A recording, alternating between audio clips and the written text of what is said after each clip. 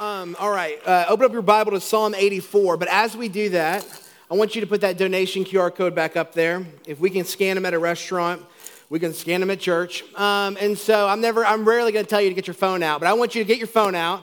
And I want you to scan this, and I'm not telling you to make a donation. I think you should, but I'm not telling you that you must, but I want you to scan it, that way you have it, and then just pray about it and consider what the Lord would do. We get to partner with missionaries when we do this. Brandon is too kind and too humble to just say, hey, you can also partner with this by giving. It takes money to work on the field, and it takes money to be in East Asia for 16 years, and I want us to just prayerfully consider that. So I'm seeing a lot of people not get their phones out, but I'm asking you, get your phones out right now and scan this. And if you don't do it now, stop by the table on your way out and grab that information from them. Because I think it's important that we consider what it looks like. If one of our aspirational values is to be radically generous as a church family, I think the Lord presents opportunities for us to do that, and this is one of those today. So I would love for you to prayerfully consider that. We have been this summer looking at prayer through the Lord's Prayer and also prayer in the Psalms. And I have been meditating over the course of the summer on Psalm 84. This is in part because of an album that came out, an album from Caroline Cobb, where she kind of takes the Psalms and she sets them to music. And there was a rendition of Psalm 84 that was on an album she recently released, and I loved it so much that it did what it's supposed to do, which is it sent me away from the song and back into God's word, and I haven't been able to shake it off. She paraphrases a portion of Psalm 84, and she sings it this way: I don't want what this world could offer, I want the living God. And I got to tell you, I was driving, Lydia and I had just left daddy-daughter date. We were driving away from First Watch off Campbell. It was a Friday morning, and I was playing it, and we had liked the first song, but we were moving on to the next song, and she's in the back seat, and when that line hit, it struck so deep into the corner of my heart that I just started to cry as I was driving back from First Watch. Because I knew immediately when I heard it, it confronted the fact that I so often settle for the reverse. I settle not for the living God, but I settle for what this world could offer. And as quick as I got back in that morning from daddy-daughter date, I could not get to Psalm 84 fast enough because I knew that the Lord was beckoning me, inviting me in to be confronted by his word. And there are times when the Lord invites us to his word because there's a place of encouragement. And the Lord is going to use his word to encourage or to comfort. There are other times where the voice of the Lord is going to call you to a passage and you're going to say, this isn't very comforting. And the Lord's going to say, exactly. It's not supposed to be. It's supposed to be a confrontation.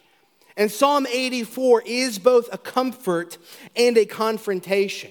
Because the psalmist has one big idea. The presence of the living God is better than anything else. The presence of the living God is better than anything else. And I want us to just hear it and to receive it. And I want us to consider, is it possible that we have grown dull in our desires because we have become content with what the world can offer?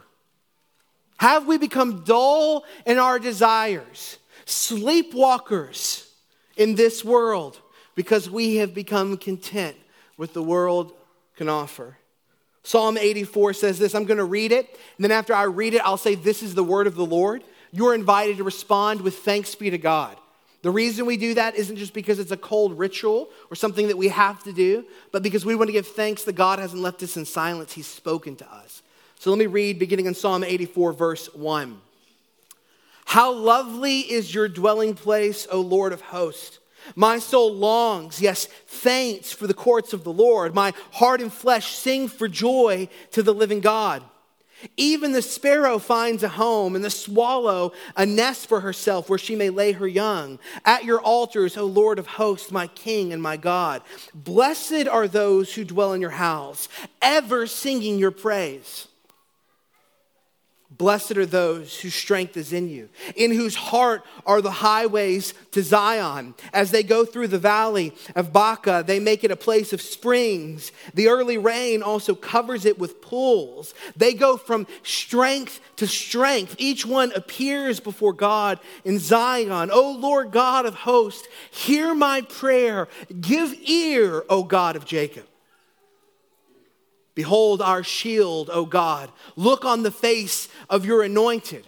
For a day in your courts is better than 1,000 elsewhere. I would rather be a doorkeeper in the house of my God than dwell in the tents of wickedness.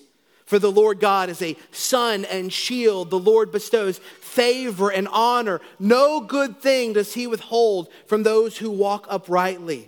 O Lord of hosts, blessed is the one who trusts in you. This is the word of the Lord. Thanks be to God. Thanks be to God. The presence of God is the treasure that we seek. It is.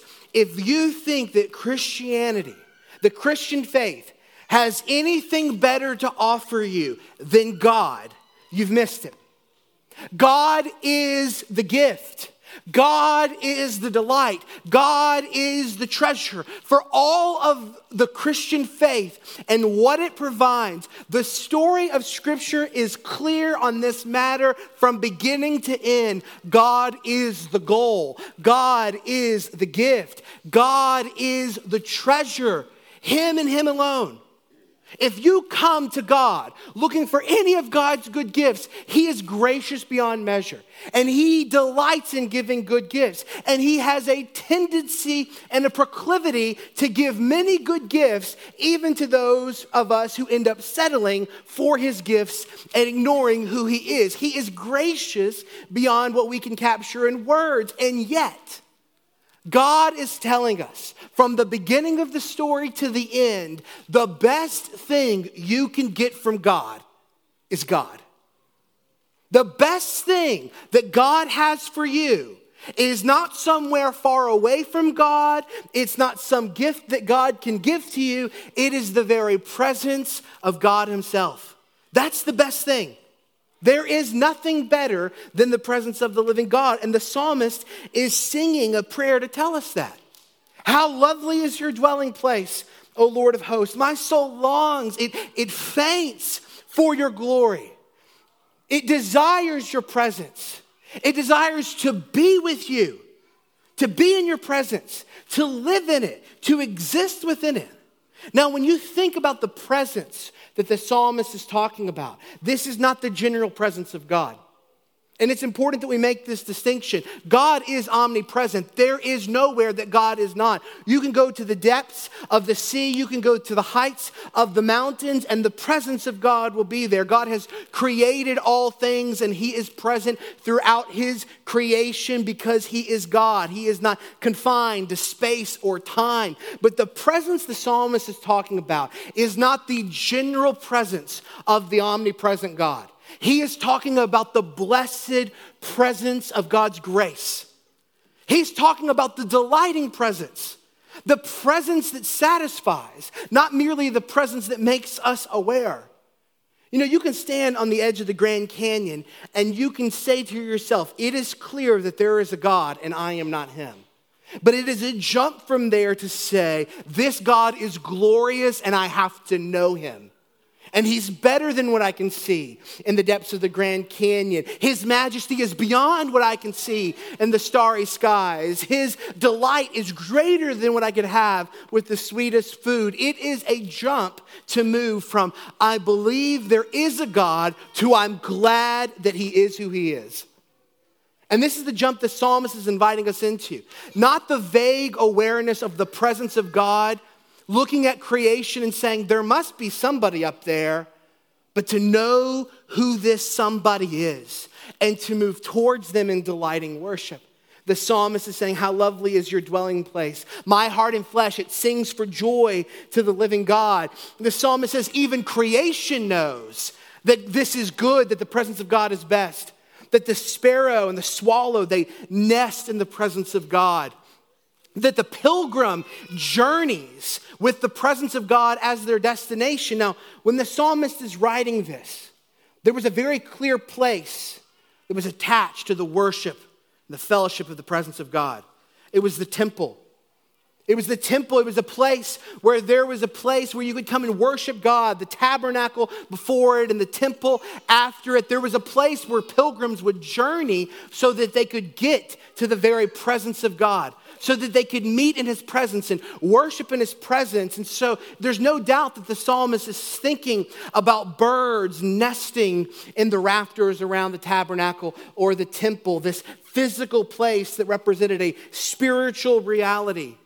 And he's saying that even the pilgrims on their journey to the temple, on their journey to the tabernacle, on their place of worship, that as they journeyed from around the region, that they would go with the presence of God as the motivation and the purpose of their goal, of their destination, of their journey. This adventure that they were on had the presence of God as its end, as its destination. And the psalmist is saying their strength, the strength for the journey is that we are headed to Zion. We are headed to the mount of the Lord. We are headed to the presence of God. The thing that sustains them on their pilgrim passage is the presence of God before them. The hope that they will be able to taste and see that the Lord is good, that they may be able to fellowship and delight in his presence. The psalmist says as they go through the valley of Baca. Now you're thinking, I don't know the valley of Baca. They would have. The valley of Baca, not a lush place.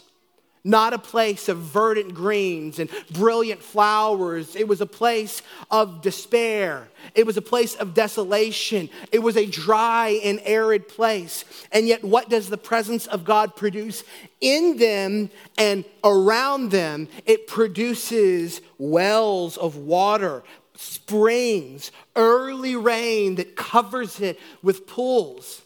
The psalmist is saying, when you're in the valley of Baca, and he's not even talking just spiritually or metaphorically. When you're there, the presence of God is the thing that makes even the dry places become fruitful with the goodness of God. He moves on from there and he says, what? A day in the courts of God is better than one day elsewhere, than 1,000 elsewhere. Is he saying that one day in God's presence is equal to 1,000 days somewhere else? No. He's not giving you a formula for fellowship with God. He's using 1,000 to mean there is no better place than the presence of God. And he puts this in contrast with what? The tents of wickedness. The tents of wickedness. Basically, he's saying, I would rather be a janitor in the presence of God than a prince in the castle of wickedness. I would rather be a janitor in the presence of God than a prince in the castle of wickedness. There is more than a whisper in Psalm 84. There is a shout. And the shout is, the presence of God is better. Now, at this time and in this age, in the history of redemption, to enter in the presence of God was a very different thing. It was, at this moment in the history of God's people, uniquely situated in an actual physical space that you had to journey to yearly, monthly, however often you would go, but you had to go there to get it. But that is not how it is any longer.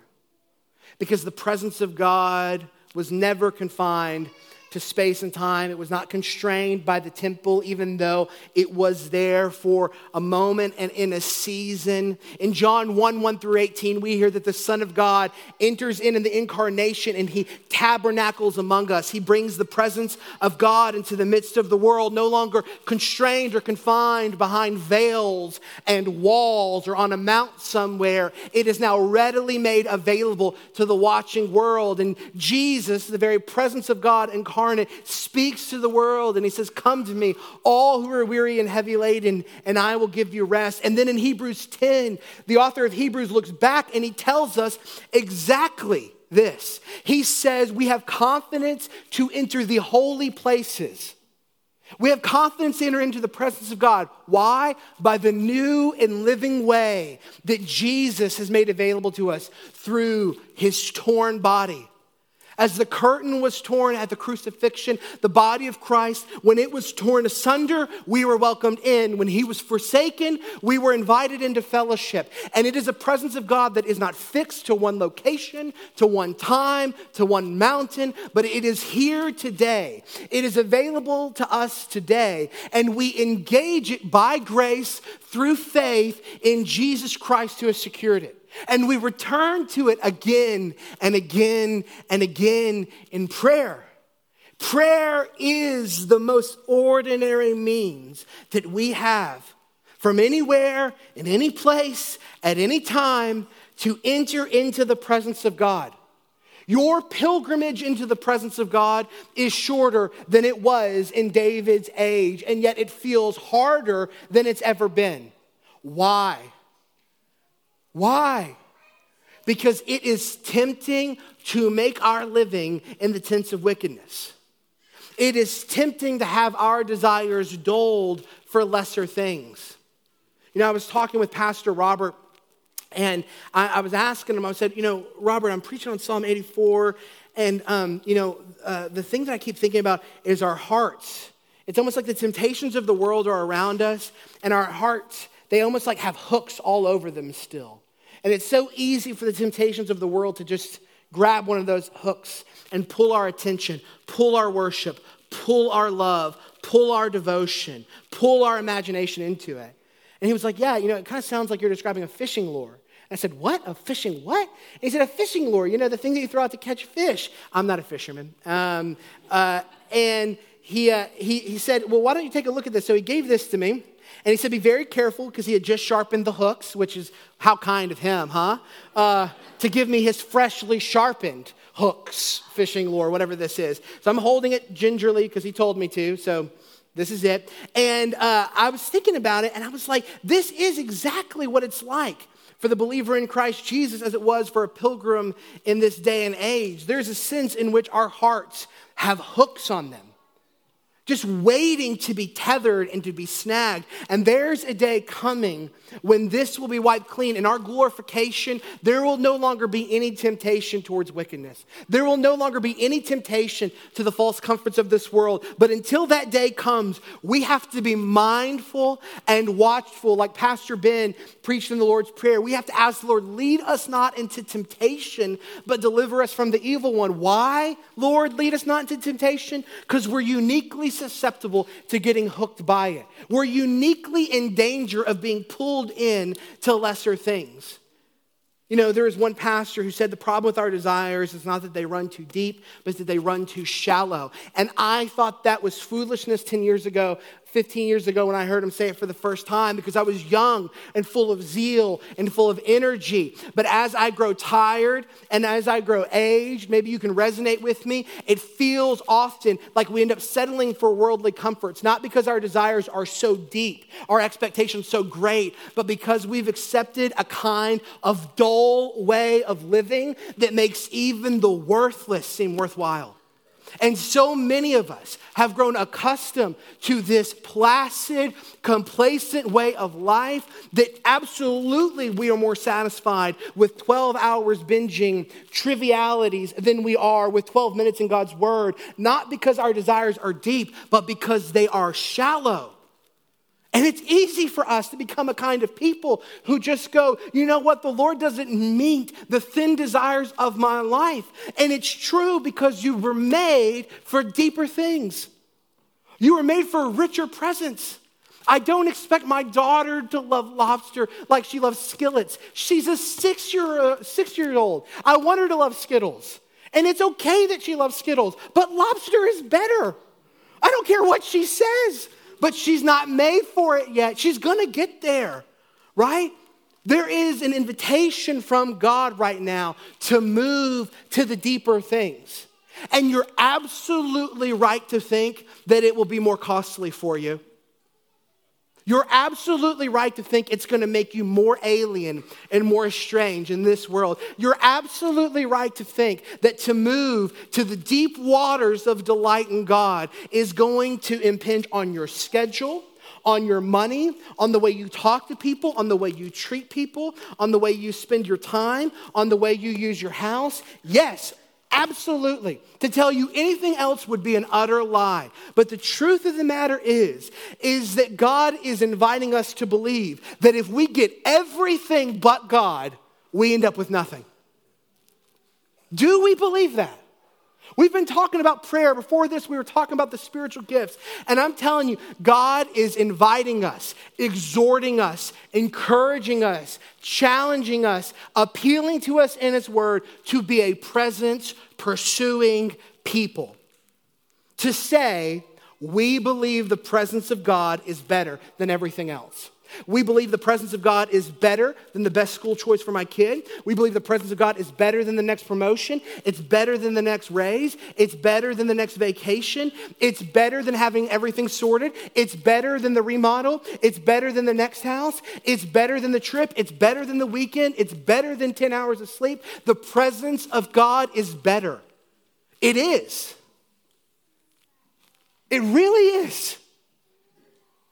And prayer is God's tool, His invitation that He gives to the church that we see in the format of this psalm to return over and over again. We no longer journey into the presence of God through paths trodden by pilgrims in the ancient world. We travel into the presence of God through the pathway of prayer. And you don't have to fly around the world to do it. You can live in Northridge or Greenwood Hills or Yale Park or Canyon Creek or Heights or North Dallas or Lake Highlands or Plano. You can live off Beltline or Spring Valley or Campbell or Arapahoe or Renner, and you can meet with the presence of the living God. And you can invite others to do the same. Are we a presence-pursuing people? Well, even if we aren't, by God's grace in Jesus Christ, He's inviting us to become that. The psalmist is appealing to us. A sister who was meditating on this psalm this morning, she sent me something, and I can't read it in its entirety now because I've gone way over what I was supposed to do here. But there was a line that it just kept saying, walk on, walk on, walk on. I know there is a weariness in the world that we live in.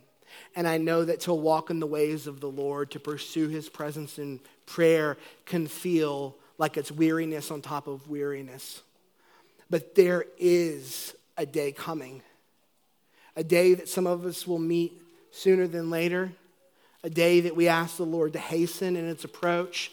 There is a day coming when our faith will be made sight.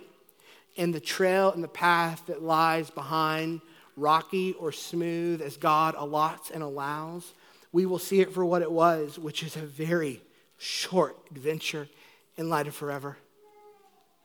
And the weight of glory that waits for us outweighs the cost, the sacrifices of the road behind. I know that the life of our church, the health of our church, the fruitfulness of our church will never run deeper than the ministry of presence pursuing prayer within it. If you want to be a part of a movement of God, you begin by learning how to live with God. God is inviting us into that. The psalmist is inviting us into the presence of God by grace through faith in Jesus, inviting us to pray again and again and again, God, would you be with us? Father, we love you. We thank you, God, for your mercy and grace in Christ. We thank you for the witness of the psalmist who has reminded us many times this summer of what you've invited us into. And I confess, my desires too often run shallow. They're so easily satisfied with lesser things. And I pray, God, you'd give me deeper desires still. I pray for the men and women of Mosaic Church, the boys and girls of Mosaic Church, that we would be people who pursue your presence, who genuinely believe that it is in the presence of God where we find the fullness of joy, that we would taste and see that you are good, that we would want to be with you and near you and in your midst. And God, we would receive your invitation to draw near in full assurance of faith because of what Jesus has done. We thank you, God, for this invitation. And we beg you that you would take it into the corners and the pockets of our heart that are so hard to give up. Please, Lord, for me, for us, would you do this? We love you, Lord. We pray these things in the name of Christ and by the power of the Holy Spirit. Amen.